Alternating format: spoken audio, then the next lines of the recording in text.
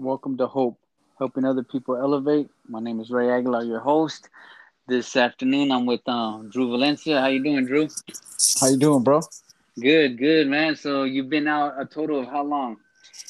Damn, going on 8 months. 8 months. And how's them 8 months been for you? Oh man, it's been a journey, bro.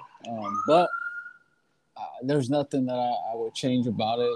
The whole experience of just, I mean, I'm pretty sure you could hear in the background. This is what it is every day, and just being able to just live my life in the midst of that, and even being able to help. Uh, Absolutely, absolutely. I hear you're a busy man. You're managing two jobs like myself, and actually, you recently got an apartment for yourself. Things are really coming together in a short period of time as well. yeah, that's part of the dream, right? Yeah, definitely, man. Congratulations. And you and I have talked. You're doing some investing on the side. So as you mentioned, man, everything that we talked about, everything we sat there and just envisioned for our life is actually coming to pass. No, exactly. Absolutely, man. So today's topic, as we mentioned before, is on the lifestyle addiction. And I know the lifestyle addiction means different things to different people. And so, can you let's start off by talking a little bit about what the lifestyle addiction was for you and how it looked in your life. Um, Man, well, okay, so when it came to like drugs and stuff like that, I know that's what a lot of people think of as far as the addiction because that's what's generally talked about. Um, but for me, it was acts of violence. I became well because it was a form of being in control. But as time went on, I realized that what I was actually doing was out of control, and it was just a form of not being able to express myself or not loving myself and things like that. So, uh, and because of that, of this false sense of or this false belief that I had that I was in control, I would seek out opportunities to exert this power or dominance, which was all fake and a lie, which I realized in the end. But so what that looked like was, looking for opportunities, whether I was like locked up or in the streets, to commit acts of violence because of the adrenaline or just to send that message. And it was something that actually just ruined my life and ruined other people's lives more than anything. I believe that because any crime against humanity, against a human being, is a crime against humanity. It took me a long Right. time to realize that, and once I realized that, I was able to like really look at my whole life and how everything started to come into play, and how, me having low self esteem. When I did use drugs or participate at times was had a lot to do with it. So then I was able to see how we get involved with something, and then it becomes a habit, and then next thing you know, it just becomes normal. And this normalcy, it just inflicts pain on everybody. And although it's to everybody, in the end, you're the one that really suffers because either you're gonna, you know, either go to prison, uh, or lose your own life, and that could be physically, where you're, in the ground, or like in prison, not being able to do the things that we actually should be doing, which is service to our family as a man, or father, or husband, or even to our community. So I know that it took a lot of work to come to that realization. But before we get into the work that was required, let's talk a little bit about have you? I mean, I'm sure you have, and just knowing you, I know you have been able to really pinpoint when this really began for you. Because I know, like you mentioned it, it came to a point where it was just normal, just second nature. This is who you were. But at some point, have you identified when this pattern really began, as far as the violence and other things that you might have been engaged in during that time? well, I know a lot of things come from, or happen from our childhood and things like that. But something that I do like to share with people that I think we can all relate to is that, whether you're growing up, less fortunate, some people call that poor or whatever. For a long time, I didn't even know we were considered poor or considered to society standards. But I do remember little things that, like, for example, we didn't have money to play video games, right? So we would smash nickels to the size of quarters and we'd go play video games. And, we would collect cans and put rocks in them so we could get more money. And, it just escalated to where I remember one time I borrowed, I think it was like $5. And this was in the 80s from my grandmother. And I went and copied them at the local like shopping center, and I came back and I cut it the size of a $5 bill, and I went and I got money at the laundromat, and I was just so excited, and just that, as you see it progress, the lifestyle, and then it just went on to bigger things, into where what I if I couldn't take it in that way, it just became by force, and then that was like, okay, well, whatever I want, and I don't have, I'm gonna take it. Then to knowing that I could do this, it just became a way of life where now it was like, oh, not only if I don't want it, but my people don't want it, I got you. I'm gonna take it. To and I think I shared before with like the events in my life where by me stabbing somebody, and that alone, in the streets people talk. So it's like, hey, homeboy will get down like this and that. So then that gives you that sense of power to just, and then you start to believe that's just who you are, what you are, and handle your business. So when things happen, you start to think of yourself as that person who handles business. And sometimes people pick up monikers, and it just empowers that monster that had became. I don't know if that Right. makes any sense, but No, absolutely. I it's mean, a lot of just growing up, especially when you're at that impressionable age where you want to feel important, you want to, feel like you belong, and you begin to realize, well, this is what it takes to belong, and this is what it takes to, be looked up to. And before you know it, it's I like to refer to it as backward thinking, because, instead of, thinking of strength of character, no, we always thought, might was right. You know what I mean? Like yeah, that's the way to, get things done, enforcing your will upon others, and which is, I mean, very disturbing when you think about it. But that was, like you said, it was normalized, and I can think back, you mentioned about the quarters, it's crazy because I felt the same way, that like, when were we didn't have these resources, when money was tight, we did what we did. We did what we had to do, and it was acceptable. yep. I drilled a hole in a quarter, and I remember putting fishing string, and I would sit there and get all kinds of credits in the arcade. Before I know, I had 20, 30 credits. Yeah, And yeah. and that was okay. I never seen that as something wrong. It was just, well, I didn't have, and this is what I had to do, and so that's what made it acceptable. And in the street lifestyle, that's, a lot of stuff like that is praised. Yeah, yeah, Oh man, exactly. you're glamorized because, oh yeah, you found a way to work the system. And that's unfortunate because, you know um suddenly that becomes your only alternative, to cut corners and to, take shortcuts, and not to really value hard work, and so on and so forth. But so the lifestyle addiction, I'm sure it took on many shapes and forms for you. You mentioned violence, and I don't think that many people would see that as a lifestyle addiction, but it definitely is, because, a lot of guys who come up from that lifestyle, that's their only option. Think about, like, when they're called outside their name, their only option is, oh, we need to get down. We're going to fight. And that becomes so ingrained upon our mind, that to see ourselves as not fighting would see ourselves as being weak or outside of who we, are.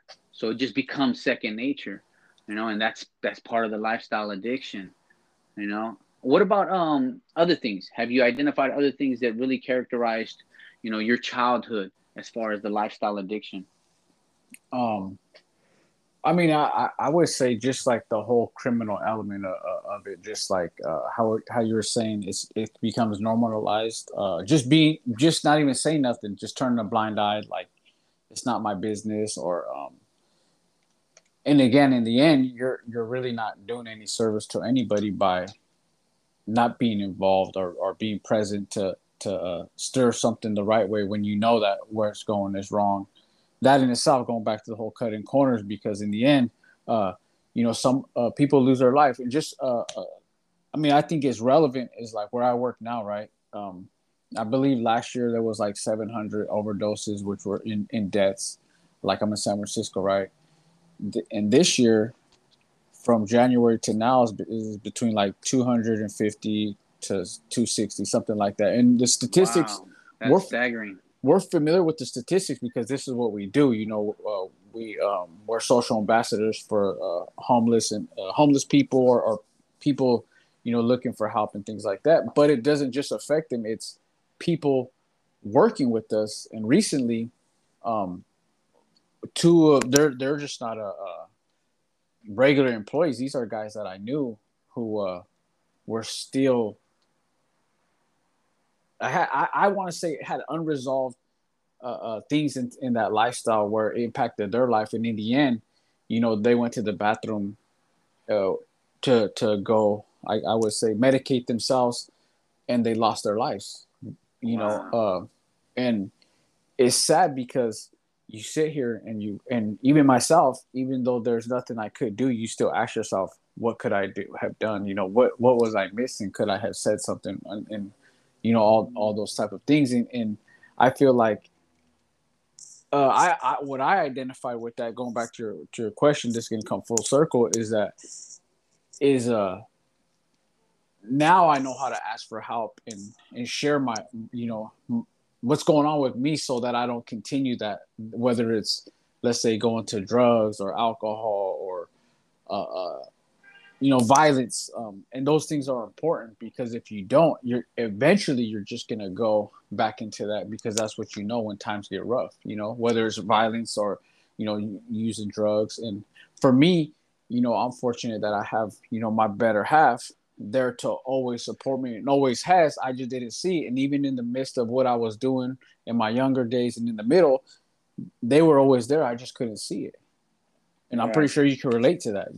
Oh, absolutely, absolutely. One of the things that that takes place when we're caught up in that lifestyle addiction, whether we realize it or not, is you live a life of isolation, and it's not so much isolation from people, because it's they say it's a a party lifestyle, right? But isolation emotionally, psychologically, everything, you're so disconnected from everything that has value and that has meaning. And that's something that drugs does. That's what it does. It isolates you from being connected with other people, and that's sad. I think one of the things that I make it a point, now that I've been out, and it's because I can relate exactly to what you said, is I try to assure people, hey, I'm here if you need someone to talk to. No judgments, no advice. I'm just present. I just want to create that sacred space so that you can feel that you're being heard, because one of the things that I remember before my incarceration, my life was unraveling right before my eyes. I was, caught up in a meth addiction. My relationship had shipwrecked, all kinds of things, but yet I tried to give this persona like everything was good, nothing phased me. But deep down inside, I was like, man, I'm drowning. I'm drowning. And so, like you said, man, just to reassure people that, like, man, you have people who care and who do want to listen, and who take time out of their busy schedules to, because you mean something, you're valuable. Yes, I absolutely agree. And you know what? That is part of the lifestyle addiction, thinking that you don't need nobody, and when your life is completely in chaos, in complete utter chaos, you know. And so, what about was criminality, as far as trying to achieve, things illegally, whether it's drug dealing or stealing or any of that? Did that characterize the lifestyle addiction for you? Um, well, and it goes back to this, but yeah, I'll say yeah.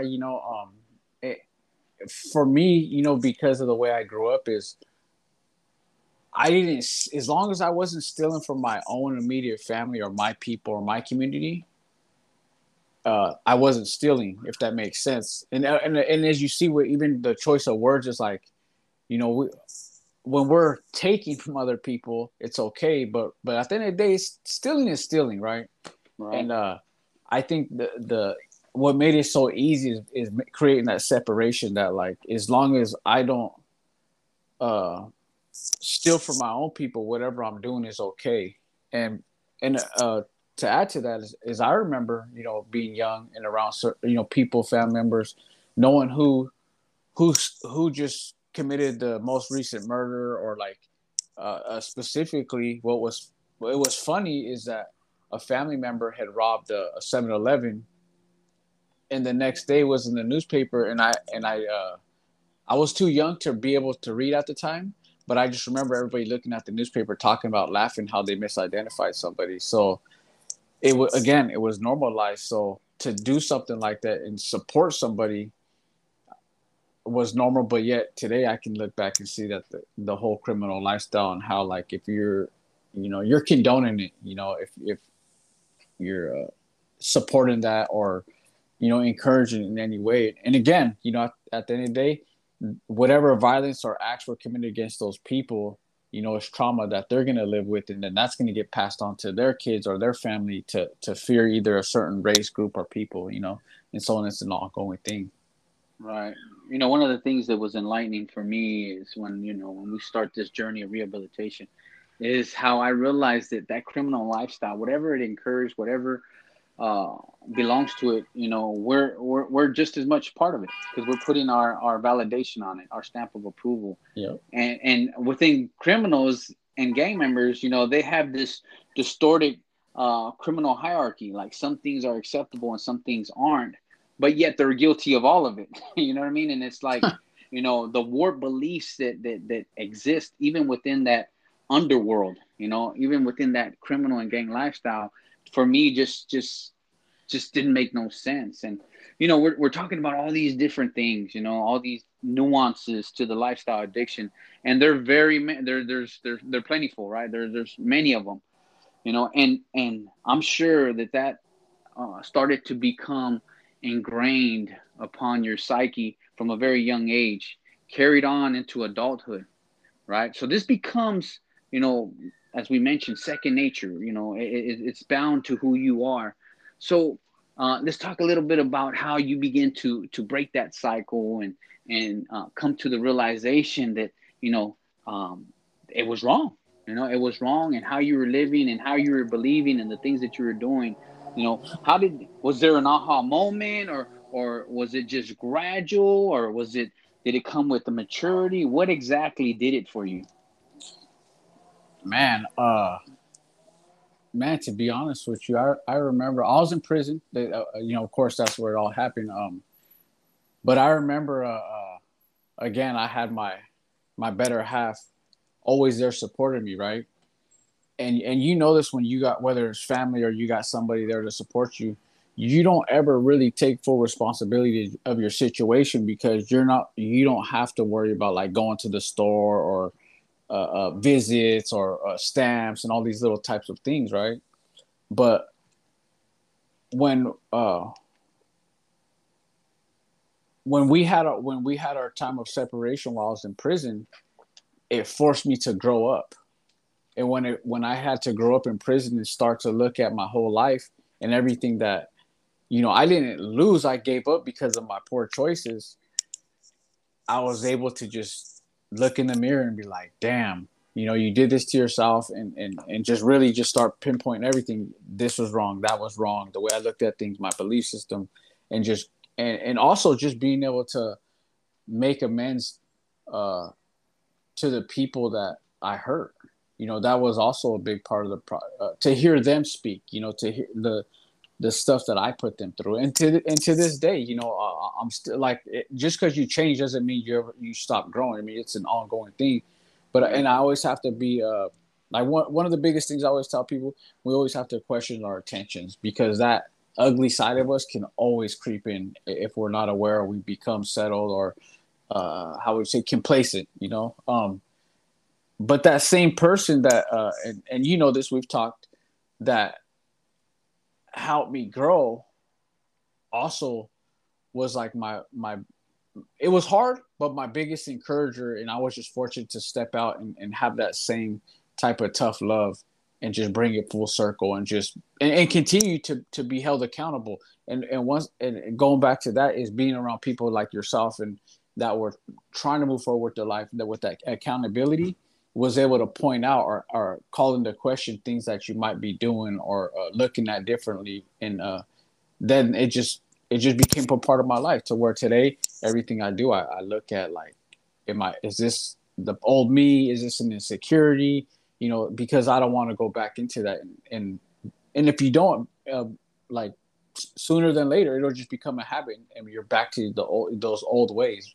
Um, Again, I don't know if that makes sense, but that's how I No, see it, and that's how no, I feel. absolutely, absolutely. You know, one of the things that I really appreciate about restorative justice is, you know, it's a different framework in addressing, offender and victim, and it's establishing the trust, the trust that was lost. The old model was just, lock them up, incapacitate them, and just punish them. And you know how it is. We could sit in prison and not really even reflect on the lifestyle, because why? We find ourselves gravitating towards, the thing that was familiar, the thing that our comfort zones. And before you know it, it's just reinforcing all that junk and nonsense that's already there. But the restorative justice principles of, like what you mentioned, accountability, making amends, finally hearing, the side of the victim, the person that you have offended, that has a way of transforming, you, and getting you to think, man, you know what? My actions have really impacted people, and so, you say that that's a part of who you are today. It's interesting because as you say that, I was thinking about how me and my wife, we had this moment where we went um, uh, to a Levi store, and I was drinking a coffee, and the gentleman, I don't know, store manager, he was like, hey, you have to cover your face. And my reaction right away was, well, I'm drinking a coffee. And he's like, oh, you can't have coffee in here. And I felt myself get upset, right? But I just kind of I left it alone, and I just walked off, and I told my wife right away, like, man, why did that get me so upset? And I told her, I said, is this? I feel like it's, taking me back to, like, that whole CDC thing, someone telling me what to do. Yeah, yeah, But the point that I'm trying to make is that, like, today, now we're reflective, whereas yeah, before I would have just reacted to that. yeah, But now it's like, we're living a different life because of all that we're talking about, everything, all the lessons that we've learned in prison, and who we are today. We don't want to create victims. Yeah, sometimes, like you said, if certain things are missing in our life, we have that tendency to revert back to what we know. But the whole thing is to keep it arrested and keep ourselves grounded, and like you said, accountable to one another. And for me, that was the whole objective of what we're doing here with Hope and this podcast, is to just to provide a platform for us to share, and to open up, and maybe give others, whether it be family members, or those who are freshly released, who just recently were incarcerated and have been released, a sense of direction in how to deal with certain things. Well, that right there leads me to my next question. So, you mentioned having this strong support system, right? And people holding you accountable. What advice would you give someone today who is still caught in the grips of that lifestyle addiction, who has a desire to change, who no longer wants to live that life, but that's all they know? Like at one time we felt like that. This is all I know. I don't know anything else. And so, because they don't know anything else, um, they're kind of left. They feel like they're left without options. What kind of advice would you give that person? All right, so you already know I'm gonna keep it clean as I can. But for all the people who have the what they call a F it moment and do whatever it is, whether they're fighting, pulling a trigger, doing drugs, if you could use that same energy to just take a right in the step with your right foot in the right direction, I can promise that there's more freedom in that than anything you'll do in your life. And the reason why is because, not saying paying taxes is fun, but if we pay our taxes and work hard, we don't got to look up our back. That's our money. You're investing in 401k and payment, pension and things like that. But life Absolutely. life is so much better, and the biggest thing is to give it a try, because we gave so many other things to try. And something I want to speak to, I'm glad you even asked this question, is that I noticed people getting out of prison is in that really did the work and change that. We start to believe in all these words like integrity, being accountable, being responsible, and because we're so strong in those areas, we leave no room for movement or flexibility, and we try to hold people to these high standards, and then we become frustrated, right? And start to, how would you say, like, make it okay for us to sham because everybody else is shamming. But no, that's when you stay the course, regardless of how bad you feel, how lonely you may feel, because there's other people like ourselves who are going through the same thing. We're trying to figure it out, and it's not easy, but it's all worth it. And really, like, I can't express enough to surround yourself around people that you can ask questions, be open, and even just vent. Even if it sounds like bullcrap, vent. Just get that out of you. You got to release it. If not, it'll poison you. And like we all know, it'll take its own form of mental health. Because anger in itself is a form of mental health. It doesn't have to be what people think. Paranoid schizophrenic or something like that. It's just, anger and stress will gradually kill a person. That's just a fact. Um, Absolutely. and I can't say that express it anymore. Do your best and don't worry about the next person.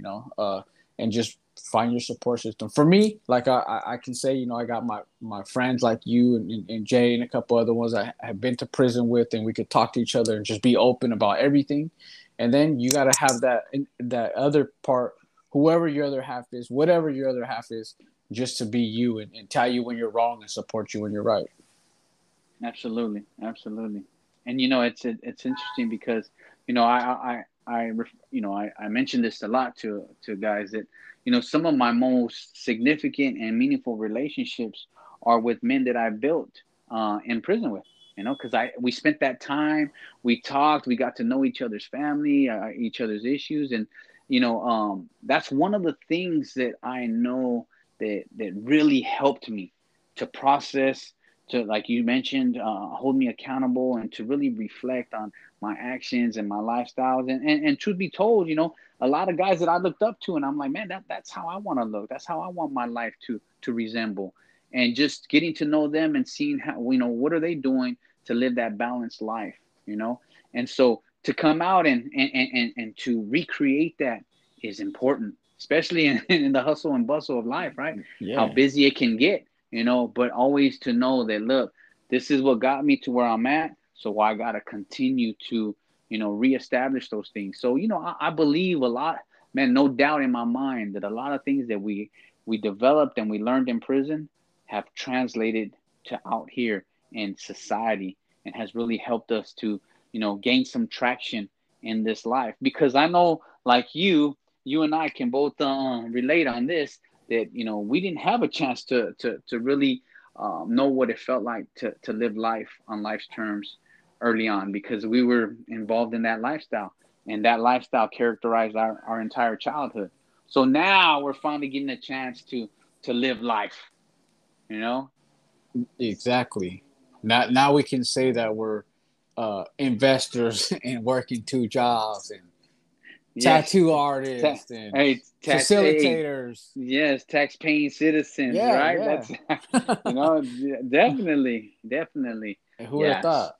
Who would have thought? Who would have thought? But like you said, all these tools, everything that we learned while incarcerated, man, that day will come to where you are, finally get to put all those things into work. But one of the things that I remember, hearing and telling people, while incarcerated, is that, man, you have to be that today. Don't wait till you get out. Be it today so that it's part of who you are. So that when you get out, you're being you. Exactly. You don't have to, fake it or try to do something that you've never done. But no, it's just part of who you are. No, So I believe that. absolutely. So hey, thank you, Drew, man. I really appreciate you taking the time. Like I mentioned earlier, man, you have two jobs. You got other things you're doing on the side. You're an investor. You got a family that you're maintaining. You're a man with many hats, and so I appreciate you taking the time to share some thoughts and some insights with us. Thank you for that. Hey, anytime, bro. Just let me know. For I sure. thank you. Absolutely, absolutely. And to the listeners, I thank you for tuning in and supporting our efforts to bring awareness to incarceration and life after incarceration.